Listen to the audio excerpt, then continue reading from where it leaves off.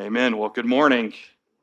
It is good to see you all. Good to be with you all this morning. I do want to ask, as you heard in that time of prayer, that you would please remember and continue to pray for the Abernathy family, especially for Don, for Charlotte, for all that they're experiencing and going through right now. I would encourage you to go see Charlotte, but you need to be forewarned. If you go to see Don, Don is in and out of coherent thought at this point. And so you may go and expect the gentle giant of a man that we know that is Don Abernathy. And you might get that for a moment, but you need to understand that most moments he is not that man right now. And so pray for them as they continue to work on a diagnosis, as the family thinks about his future care, and pray for Miss Charlotte as she is with her husband during the day, and then in the evening she is home alone. And so if you could just pray for them, call them, reach out to them, that would be fantastic. I do want to let you know with that, if you call their home phone and their answer machine picks up, do not leave a message at this point because we can't figure out what's going on with her voicemail. Okay, so if you don't get her, give it about 30 or 45 minutes and then call her back. That would be great. Or try her later in the day as well. Just know she's back and forth between home and the hospital at this point. And yes, her family is with her today. So just please continue to remember them in prayer. Well, with that, we are getting started with a new series today. We're going to be walking through the book of Malachi together, a series where I hope and pray that coming off of seeing God's daily provision and daily bread through Ruth and hearing about the covenant faithfulness of God, that we can now move into the prophecies of Malachi and really see God's covenant grace at work in the life of his people. And so as we study this book together, my hope is to be able to look into the word from the Lord and to see how God is and God always remains faithful, even when his people feel hopeless, or in the midst of that hopelessness, the people of God turn to faithlessness.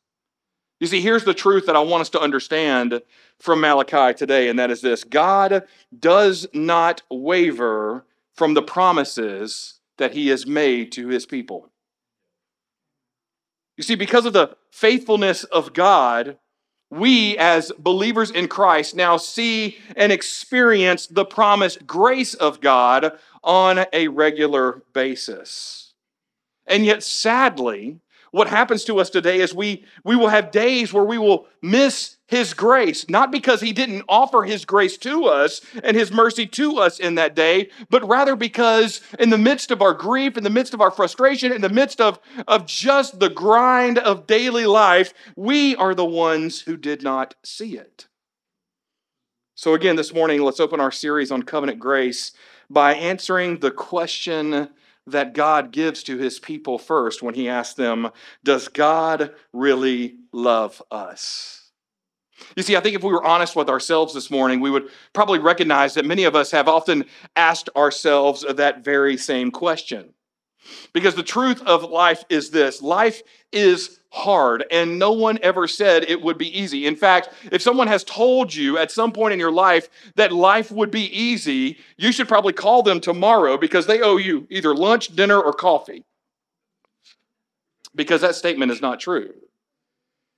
You see, when you think about your own life, think about your marriage. Marriage, at times, is hard. When you think about your own life, maybe you're not married and you're single in the room, or you're widowed in the room. Well, guess what?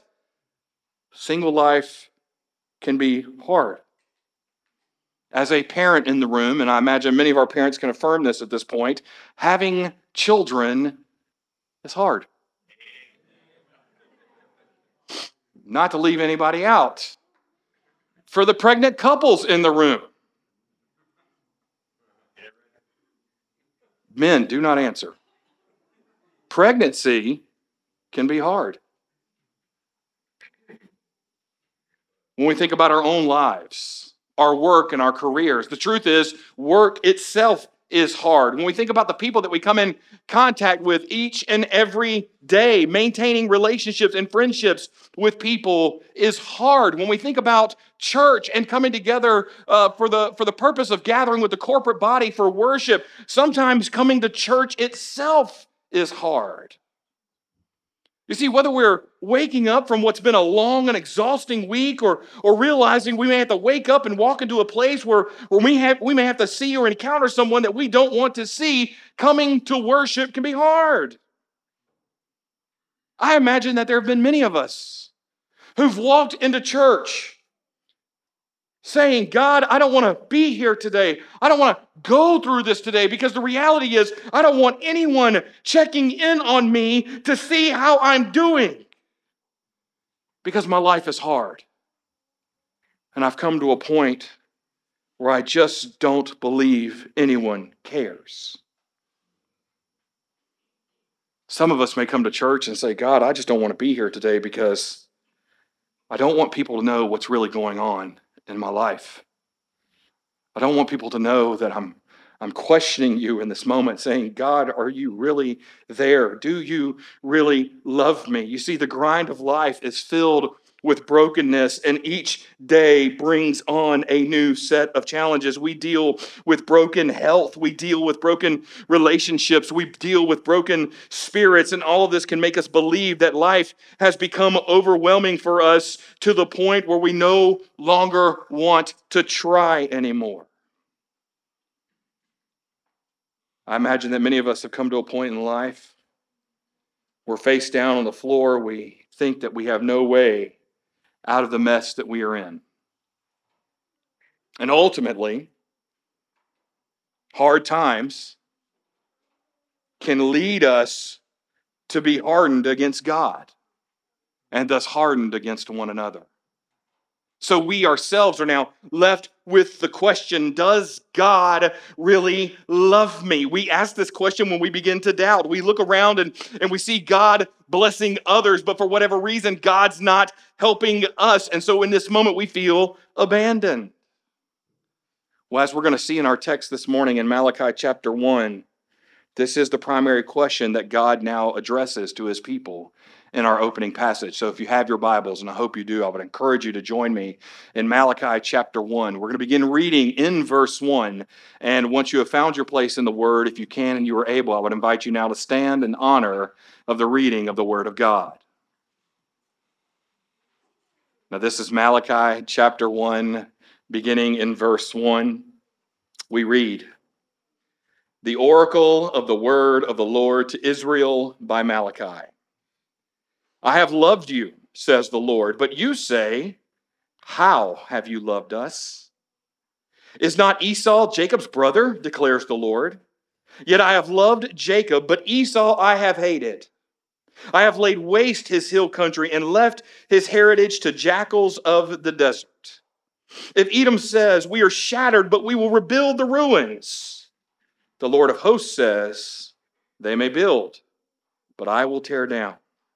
And they will be called the wicked country, and the people with whom the Lord is angry forever. Your own eyes shall see this, and you shall say, great is the Lord beyond the border of Israel." The word of God for the people of God. Thanks be to God. You can be seated.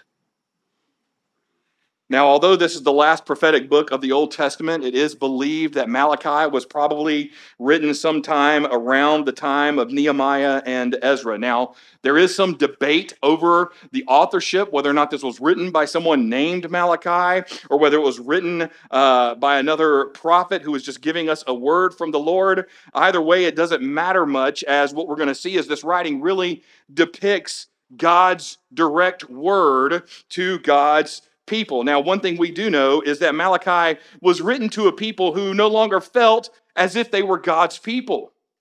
It was a people who felt like, as the people of the promise, they were no longer seeing the blessing or the benefit of the promise. Now, sure, they had been delivered from bondage, but now they felt neglected and ignored by God.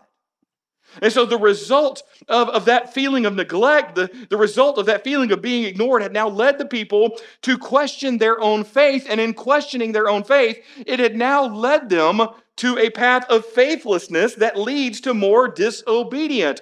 Thus, God's people was now left to ask the question, the same question that we have often asked ourselves, which is this: does God really love us? And so the opening verses of our book reveals not only the plans that God has for his people, but a plan to point his people back to his covenant grace. So just look with me in verse 1 as we read the oracle of the word of the Lord to Israel by Malachi. Now, this word oracle is actually a very interesting word as it translates to a burden. In other words, this is not just some word from God. This is actually a meaningful word of God, a burden-filled word of God. But this doesn't necessarily mean bad news. However, for the people of God, it should have been enough to elevate the heart rate for a little bit. It should have been enough of a word to maybe cause them to stop and to think and to maybe sweat a little bit and wonder what it was that God was about to say next. I mean, the best way to think about the word oracle or the burden here is to think about it like being in school again and getting called on the intercom to the principal's office. Normally, that wasn't a good thing. Or better yet, if you're in the workforce, think of it as a boss who comes to you in the midst of a group conversation that you're having at work. And your boss says to you, "I need to see you in my office. We need to talk." This is important. Now, again, you have no idea what's about to be said next, but generally speaking, you know that when the boss says these things to you, chances are it may not be good. So you begin to think about all the places where you might have messed up. You start thinking about all the emails where you might have miscommunicated or the minor mistakes that you might have made that you thought, these weren't no big deal, but maybe all of a sudden they've added up to become a big deal. Or you begin to think of what may or may not be said by you or by the boss, or you begin to play out scenarios in your mind. Well, if the boss says this, I'm going to say that, and he's going to say this, and then I'm going to get a promotion, even though that's not the reality. Either way, we know that what's about to happen is causing stress in the life of the believers as they're about to hear this word from the Lord. Now again, notice the next phrase, which is the word of the Lord, a standard way of being told that this is a word from God being spoken through the prophets, or better yet, a reference to the Bible itself. Either way, what we're being told in this next phrase is that from the outset, this book will mainly be a direct speech between God and God's people. We then see the phrase, to Israel, by Malachi. Now we know who the subject of our book is. Another way to translate this passage would be to say, to Israel, by the hand of Malachi. In other words, Malachi is just delivering news from God to God's people. Now, we have little to no background on the author himself. However, this statement is really now meant to shift our focus away from who the messenger is and put the emphasis and the focus on the message itself that is spoken by God to Israel. So let's just take stock of what we have in our introduction, okay? We have a ragtag group of believers, people who were God's people who were a people of the promise. They were heirs to the promise, and yet they had found themselves with very little left to believe in. They were broken. They were defeated. They were questioning everything, and they were trying to determine whether or not God was with them or determining whether or not God even loved them at this point. And now all of a sudden, God shows up with an urgent word, which may or may not be harsh, which may or may not be a word of judgment due to their lack of faith. So they must at this point had to be bracing themselves for more bad news. I mean, think about it for a second in our own lives. When we get bad news in our life, what's generally the next thing to come for us? More bad news. It just starts snowballing on us, doesn't it? It's like when one thing breaks in our house, 3 other things break in our house, right? That's just the way life operates. And so the people began bracing themselves for this word of God that probably meant more judgment or more bad news. And then we get to verse 2 and listen to what God says. He says, I have loved you, says the Lord. Just imagine for a moment You're the people of God bracing for bad news. And all of a sudden, from God, you hear, I have loved you. I imagine in this moment they had to be thinking, what did God just say to us? Notice how God doesn't open with a word of condemnation. He doesn't open with a word of judgment. Rather, he opens with a word of affirmation, a word of a commitment. You see, a people in sin with a checkered past who are now doubting God in the midst of their messy present are now being told that God still loves them. Brothers and sisters in Christ, there is a valuable truth that we can learn from this very word of God. There are going to be people who, for whatever reason, are going to come to us seeking help. They're going to be seeking just someone to listen to. They're going to be seeking someone just to hear them vent and process information. They're going to be coming to us for help. And the reality is, when those moments come, and they will come for all of us, we can be very quick to point out all of their issues, and we are the ones who can be very quick to call out all of their problems that they have created. In other words, here's how we operate today. People come to us with their problems, and we say to them, well, it's your own fault. You caused this. Listen, there are Christians who live in our area, and I'm going to be specific. I told you I would do this. In Brandon, who have looked at other Christians and said, your kids are struggling because of your sin. Your kids and your family have been given this diagnosis because of some sin in your past. Now notice that's not what God says to the defeated people. Notice that's not what God says to the hopeless people, to the faithless people. Rather, what he says to them is this. He says, I have loved you. Again, we can learn from God in this moment. When people are coming to you and their heartache is being poured out before you, and they're grieving before you, or they're venting their frustration before you, we need to open our conversation with them by helping them grasp the simple truth that God still loves them. You see, when we point people back to the love that God has for them, here's what ultimately will happen. We will see people begin to repent of their sin. We will see people who then begin to hate that sin rather than hating the consequences of their sin. Notice, as believers, like our text notes, we need to constantly point ourselves and our brothers and sisters around us back to the foundational truth that God loves us.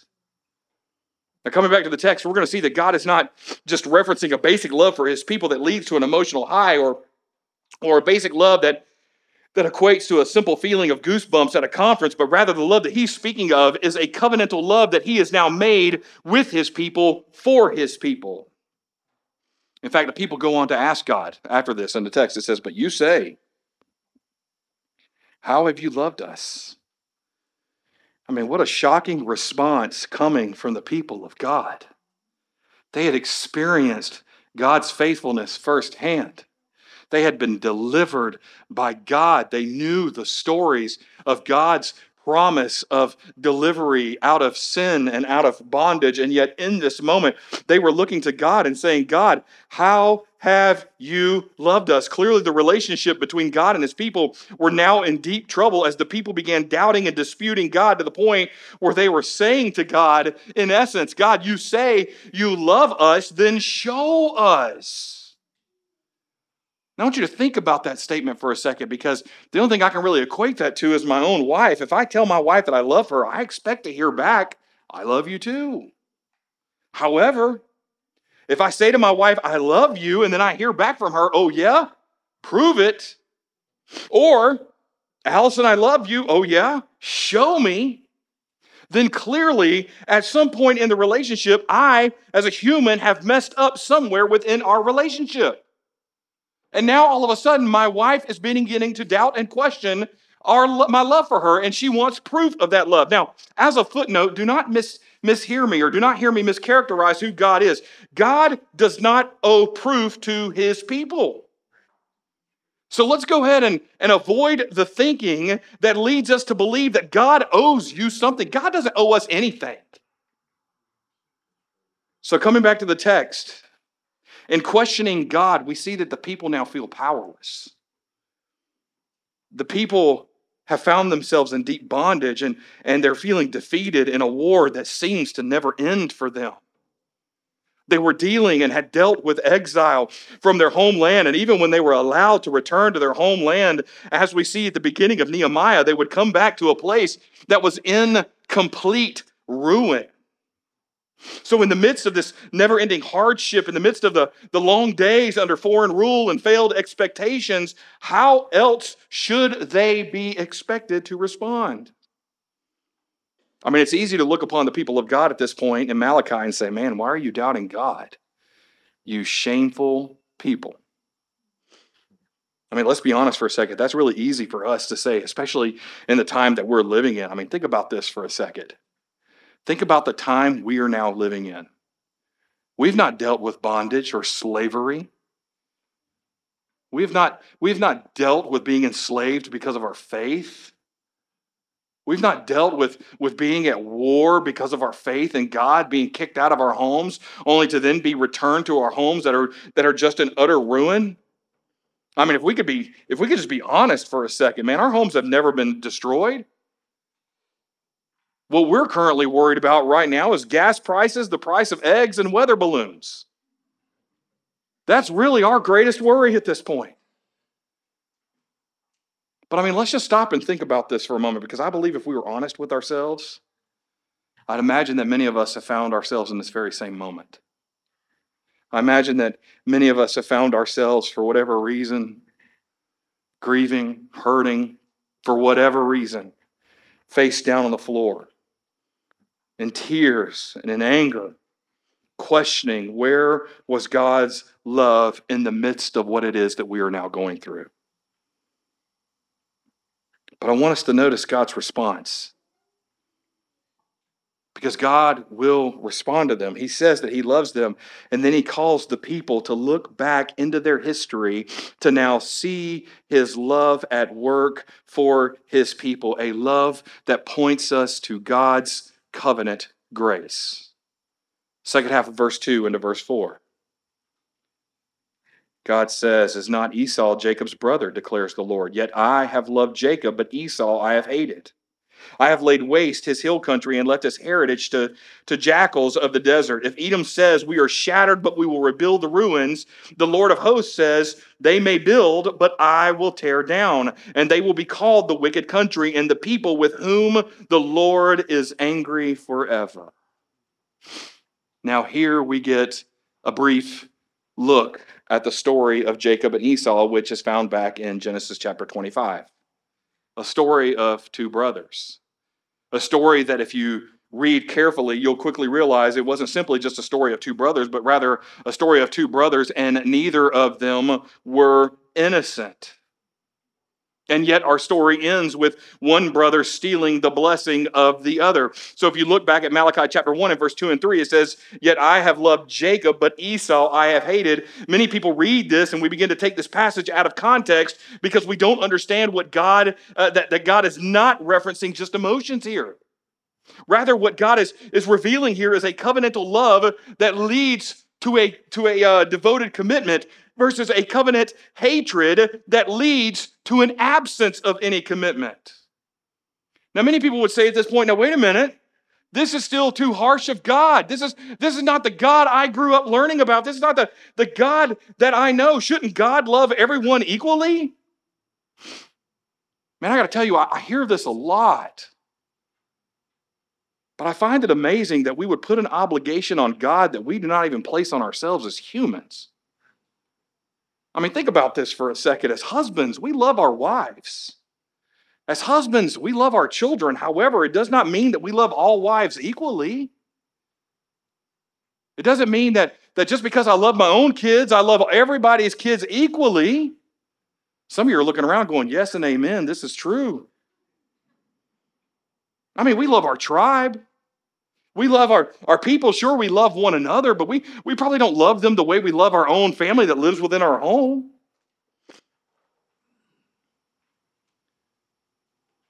You see, in the same way, God binds himself to his people, which is not equal to everybody. Now, here's the second item I find amazing about this story when people say this about God. They say things like, well, isn't God supposed to be fair? It's not fair what he's doing. Well, let me ask this question. When you look at the story of Jacob and Esau, neither Jacob nor Esau were men of outstanding character. Neither of them came to God with overwhelming faithfulness to God. So it's amazing to me to think that God should really choose to love either of the brothers. I mean, if fairness was the issue here, then neither Jacob nor Esau deserved the favor of God. If God was being fair, both would have been punished. You see, both these men were desperate sinners in need of repentance. And the reality is this: God did not sit back and wait for their lives to unfold and then pick the better, less sinful brother.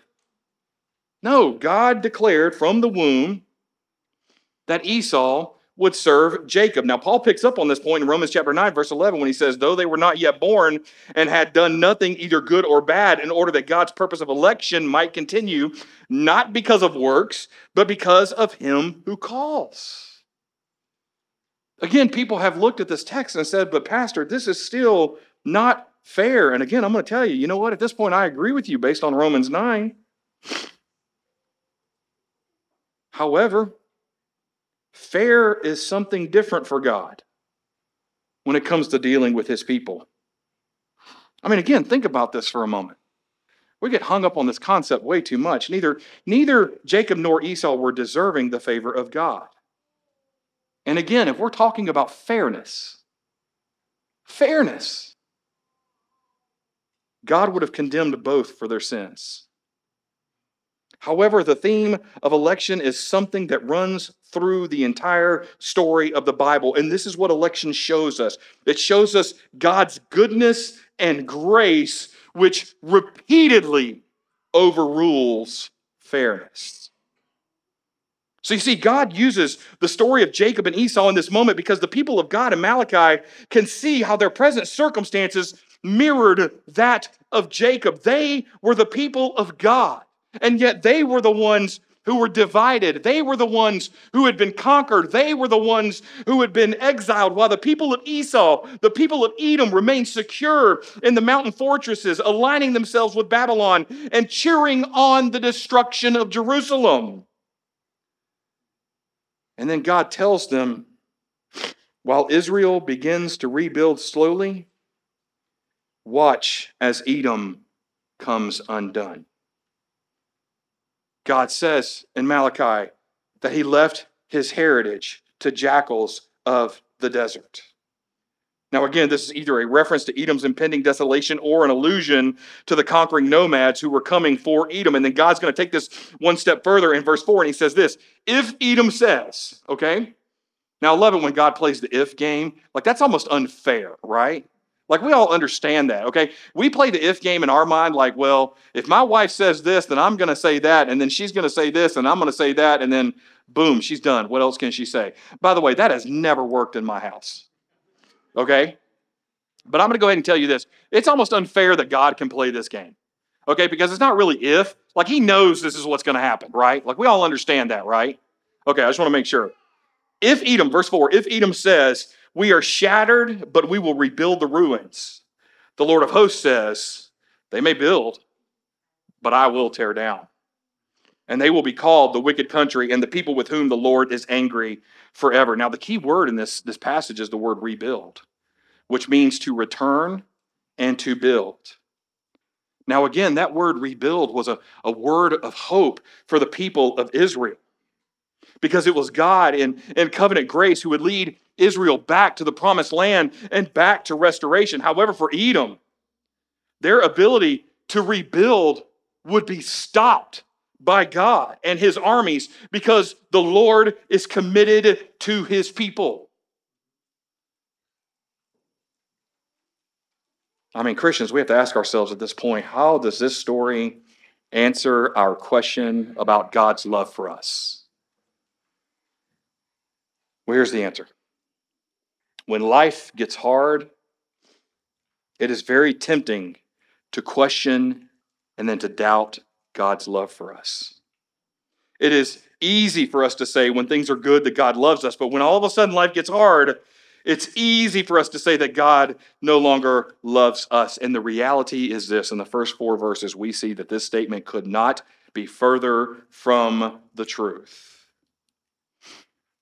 You see, like the story of Jacob and Esau, we are the ones who have sinned against God. None of us deserve the love of God. We all deserve the judgment of God for our sin against Him. However, God, from the beginning, loves His people.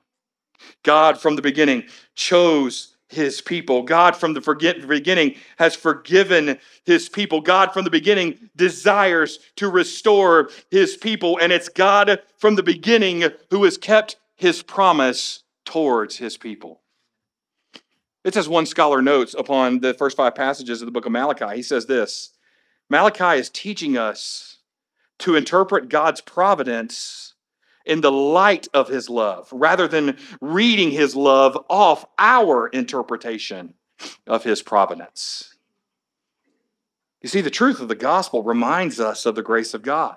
The truth of the gospel reminds us of the goodness of God. It reminds us that we are restored by God through Christ, and thus we have received a reward that is not based on fairness at all. In fact, the truth of the gospel is God looking upon us and saying from the beginning, no matter what, I choose you. Man, if we continue to pursue God's love as a means to an end, then I want to tell you something. We are going to be sorely and forever disappointed. Rather, we need to see that God's love, or that God loves His people so that we might receive our ultimate happiness and joy in receiving and returning His love. Now, again, I recognize that some of us may be in this room so discouraged at this moment that we may say, big deal. I can't even compare to Jacob at this moment. I feel more like Esau in this moment based on all that's happened to me. How can you look at me and say God would ever love me? I think I'm on the other side of that wall. If that's you, then read verse 5. Verse 5 says this: your own eyes shall see this, and you shall say, great is the Lord beyond the border of Israel. You see, God reveals, like He does again throughout the Bible, that His purpose will extend far beyond anything we could ever ask or imagine. Hello, Ruth, we just talked about this. Not just the story of Ruth, right? If you don't know what I'm referencing, just read the last chapter of Ruth. You'll get caught up real quick. Better yet, go over and read Amos chapter 9 and see that even in Amos chapter 9, in prophesying through Amos, God tells us that He even has a plan to redeem some that are in the remnant of Edom. I mean, just think about this for a moment. God is free to call individuals from all nations of the world to be a part of His people. And who's in control of that? God, not us. It's solely up to God. So, Christian, in the midst of your heartache, in the midst of your frustration, in the midst of feeling like you've been piled upon, realize this: the same God who has called you to Himself is the same God who called you from the beginning, and He is the same God who is not done with you. You see, God could have left us to die in our own sin, but He didn't do that. Thanks be to God for His grace. You see, the God who called us to Himself will, in grace, finish what it is that He has started. And so the truth and the assurance that we need to hold on to today is this: if God can reach the nations, if God can even reach the ones who started out against Him, if God can reach the ones who opposed Him, the ones who doubted Him, then imagine what God can do with you. And imagine what He can do with me. So to answer the question, man, does God really love us? The answer is a wholehearted yes with 100% confidence. You may feel like an outsider to God and His people in this moment. And if that's you today, I want to remind you of this truth. God's electing love will always overrule who we are and what we have done. In other words, our past does not define us. Your present circumstances, my present circumstances, do not define us. Rather, our future is secure because of how God has defined us in his covenant grace through Jesus Christ, our Savior and Lord. You see, through Jesus, God is constantly calling people to himself. And as a believer in this room today, I want you to recognize that God has called you. So, brothers and sisters, please do not forget the grace and the mercy that's been shown to you, as it was God through Christ who called you to himself. It is God who has revealed himself to us. It is God who revealed himself to be faithful. It is God who revealed himself from the beginning. It is God who revealed himself to be loving through his covenant grace, a reminder of the promised grace to come for the people of God in Malachi, a reminder that we now live in because of Christ, a reminder that we now hold on to because of the hope of what is to come. Simplify that statement in 3 words. It would be this: God loves you. I'm going to say it again. Some of you need to hear it again. God loves you. Thanks be to God that he loved us first. Let's pray together.